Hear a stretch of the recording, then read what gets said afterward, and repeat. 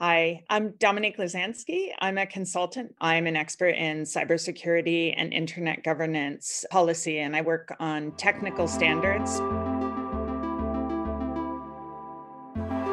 Technology, which should be neutral, right, has become very political. I'm Catherine Speglia, and this is Well Technically, the tech podcast where women do the explaining.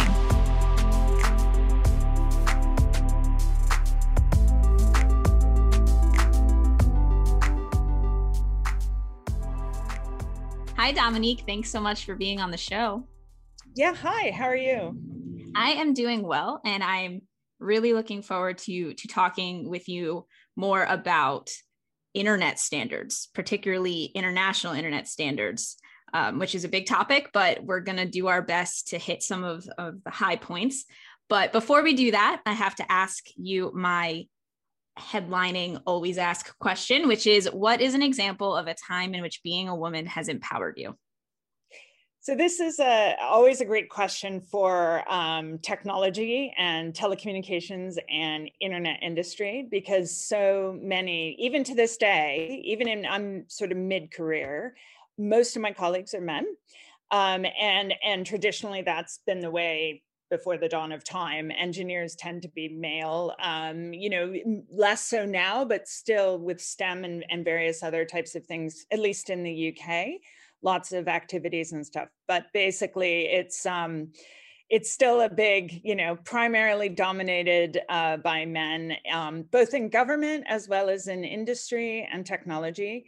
So I mean, the answer to this is almost like literally every day. I am the one woman in the room with more degrees than most of the men usually, and more experience and random experience. Like I joined Yahoo, for example, in the early 90s when it was a startup, and so I have this very longitudinal experience that I can draw upon. And because of that, and because I'm always the one woman in the room, it does help in the sense that, like, I feel like the people that are on my side that are supportive of me always make sure that my voice is heard, even though I'm quite loud anyway. But on the flip side, I will say it's been really challenging, if you don't mind me going into this a bit. It's been really challenging in standards organizations. There's a sort of cliche type of engineer who goes and does standards. And that cliche is actually real in a lot of ways. And as more and more women, especially women much smarter than me, who are participating in standards organizations, sometimes it's a real challenge to get in, to be integrated. The Internet Engineering Task Force, which is an internet standards, I would say, organization, it's a very bottom-up, very spontaneous organization, has a program called Sisters, SYSTER, and it's a mailing list and everything. And when we meet in person, we have, there's always an organized lunch. So it's really good because I've drawn upon them for support and for challenges that I've faced. So that's a long answer to a short question. Well, it might be a short question, but it's a very loaded question. And I knew that when I came up with the question. I mean, it was supposed to be very open-ended. And thank you for adding some of the challenges, and not just focusing on the empowerment aspect. Okay, so last year, you with co-writers published an essay called Standardizing the Splinternet: How China's Technical Standards Could Fragment the Internet, which is a great title. As a journalist, I respect that title. So I wanted to start by having you help me understand what exactly a decentralized internet infrastructure is, but then how that factors into China's larger internet and technology strategy. Sure. So we might, or your listeners, or you all might have heard about a lot of the different international issues going on with Huawei and, the US and China and the UK and Europe. And so really technology, which should be neutral, right, has become very political, very geopolitical. And so I say that because we really need to have that perspective when we talk about this, which is a big shift for a lot of people and a huge shift for engineers, especially because engineers are like, I'm just making stuff that works, like the internet, it works, and we're making things that work. and an example, it's a bit maybe perhaps overspoken about, but what happened during COVID, at least here, we had probably a bit more of a hardcore lockdown than in the US, but the infrastructure, the internet survived, right? And did really well because it is decentralized and resilient. So what that means is, like, for example, let's say I'm sending an email to you and it's going through a certain way, and then something breaks on that way, it can automatically reroute to you because it's not an end-to-end thing. It's not like a telephone call, right? Which has like literally one way it can get to you. But it's very decentralized. And I mean, now we're making calls over, data over the internet anyway.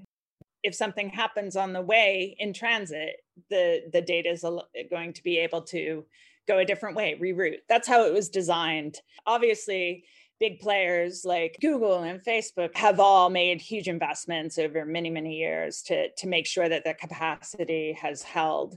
So that's the decentralization in a very, very, very top level way. Technically, there's all different, very complicated ways it works, but we're not going to go into that. So one thing about the ideological approach to technology is that the approach to technology that China and other countries have that are not democratic versus like democratic countries, we'll leave it in those terms for the time being. So China has a very top-down governance model, right? So when we talk about issues with China, we're really talking about issues with president now and the Communist Party and the ruling party, and that's a very top-down approach. And they've even restructured internally the ministries and things to have that very centralized approach. That ideology is coming through in their approaches to how they want technology to work, right? So very top down. One example I give is like Bitcoin, blockchain technology. It's supposed to be also decentralized, and you're also not able to access it if you're like a third party. Well, China's approach to that, the Chinese government's approach, is to have a third party access, right? So the government can see what's in a particular Bitcoin or blockchain.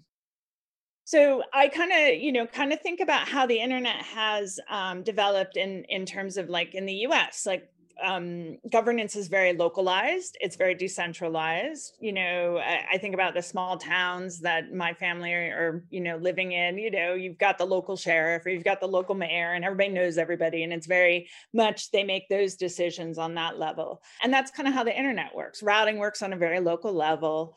That's the comparison. And China really wants to move towards a situation where they're able to guarantee the routing of the traffic, like old school telephones, guaranteeing that they can always make sure they know where the data is, which doesn't work in today's economy because there's a single point of failure. So that's very technical, but I hope it's not too technical. Well, it is a tech podcast where people explain technology to me. So I think it fits the bill. And I do want to talk a little bit more about some of the, the implications of all of this. But first, I want to ask kind of the inevitable question because of who my listeners tend to be. But how does 5G fit into this larger conversation around internet and technology standards? And what has to change in that field or has already changed now that 5G has arrived? Yeah, that's a great question. So this is my opinion and my sort of approach on 5G, right? So the biggest game changer for 5G is going to be for businesses, not for you and me. I mean, yeah, we're going to be able to see video really quickly, you'll be able to see an upgrade, right? But honestly, 5G and the way that the networks are created and the way that the investment has gone, it's the game changer is at the edge of the network, and you can take different parts of the network and create it in a way where you can have a lot of, sort of internets almost, or different types of networks that are, great for like an Amazon procurement place, for example. So they can segment off a network and have like AI and have like autonomous machines and things like that. Okay, no, you and I are not going to see that on a day-to-day basis, but we're going to be beneficiaries of it, right? So it's kind of like looking at the supply chain and in terms of how technology enables the supply chain. Great. So if you have a decentralized network and you have 5G, everyone's using 5G. Pretty much no one uses a landline anymore. I mean, except for maybe recording podcasts or watching videos at home. But honestly, you see everyone on your phone, right? Day to day. You make calls over WhatsApp or some other data, you're using the internet, so to speak, on a day-to-day basis. Well, effectively, businesses are going to create their own little internets, right? So they can manage their own segment of it.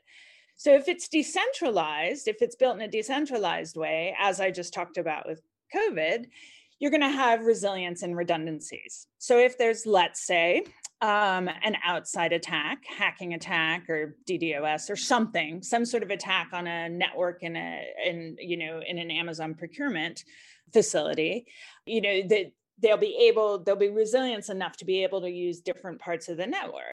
Again, if you have 5G and if you have a network design that's guaranteed end to end, that resilience goes away, even in 5G. So from a standards perspective, most people don't know this, but like 3G, 2G, 3G, 4G, 5G, future G, whatever, 6G, which isn't really a thing, but people are calling it that, is made through standards organizations, specifically 3GPP, or the Third Generation Partnership. That requires a lot of negotiation, has governments, has private sector, has ecosystem players, people that use switches, all that. They all come together. They're trying to sell each other things, obviously, but they're trying to negotiate. The bottom line is, at the end of the day, they want to make sure that everything's interoperable, right? So you can't create a network that's not interoperable. Makes no sense. The other thing that's happening with China is they have so many people and so many, what I would say is bodies, literally able to go to standards organizations that they can really push their agenda and really kind of say, okay, we're going to do this technology and we're going to shop it at different standards organizations. But the West, democratic societies, I would say Europe, US, Canada, they let industry drive standards because it's adopted. Less democratic countries want certain things to be adopted because they're going to use them for like surveillance and things like that, as a very basic sort of example. So, the US, for example, they're not going to they'll have government people go to standards organizations, but they're not going to have them, they work with industry, they work with researchers, they work with different organizations. Whereas in China, it typically, they tell, the government and the committees that approve certain technologies tell what they need to do. So it's a very different, again, ideological approach. It comes back to international relations and sort of, ideologies of different governments in different countries. So 5G has been such a big fight because a lot of the US in particular, has sanctions now on companies that I see participating in standards organizations that I work in. And that's a real big challenge now, because you're going to get technologies that might potentially be adopted in developing countries, for example. I want to talk about this issue in a slightly different angle, less technical, but I wanted to ask you about some of the human rights implications, because I know you mentioned surveillance. Is privacy baked into a standard, right? Or trust or security, or what does that mean? So yeah, this is a fantastic example. There was an FT article, I think it was early last year. It's all blurring together with COVID over the last couple of years, I'm sorry, about how effectively there was a company that created surveillance from China, that creates surveillance algorithms and software and technology that's being used in Western China for Uyghur camps. We'll just leave it at that. And I made the connection and realized that the technology was, being done by this company that was on the sanctions list. And then it went from there. It's like, if you even take your eye off of one segment of things, this is the kind of stuff that happens. I think the real question that people ask me is like, so what? So it becomes a standard. So what? So China's adopted it, and China has that line, the government has that line that says, well, don't bother us. These are our internal affairs kinds of thing, right? But what happens is, and China is really good at doing this. If you have a standard adopted in an organization, a UN agency, or an organization recognized by the World Trade Organization, then that technology doesn't come under trade barriers. So what does that mean? That's really interesting, right? The other thing is a huge international multilateral organization. A lot of countries just adopt the standards, just put it into their legislation or frameworks, right? Especially if you're a smaller country, especially if you're a developing country, it's easier to do that and say, okay, so the WTO approves all this, we're just putting it in, right? So you have a company doing surveillance and that suddenly becomes like a standard. Then a company picks it up in another country. That's massive, right? Someone said to me, and I always get this question, it's like, so what's the difference between what the NSA is doing and what China is doing? And I said, well, we're having a conversation. We have legal due process. We're having that. We have people that are keeping people on tabs. We're having a multi-stakeholder conversation. And that's not true in China. Yeah, it's very fascinating, but also, very important to be having scary. Yeah. But it's about health and welfare. It's about all of that stuff, social, it's about climate change. It's about everything. It's amazing if you think about it. And, a lot of people don't have access to that. And that's right now with everything going on. That's kind of really strange if you think about it. Yeah. Technology is a weird thing because in some cases, technology is sort of like a luxury, like a very fancy laptop or the latest iPhone or a Nest thermostat. But also in other ways, technology has become a human right, access to technology, because it's become so central to the way that we live our lives. And it's this weird thing where it's like, how can we ensure that people are getting just enough access to the technology that improves their wellness, improves their health, their ability to read the news, but also understand that like not everyone needs access to the latest, hot tech. Technology is so all encompassing at this point. Well, this was really great. So I really appreciate you taking the time to speak. Sure. It's been fun. Yeah, it has been fun. It's like just chatting. It's great. Yeah.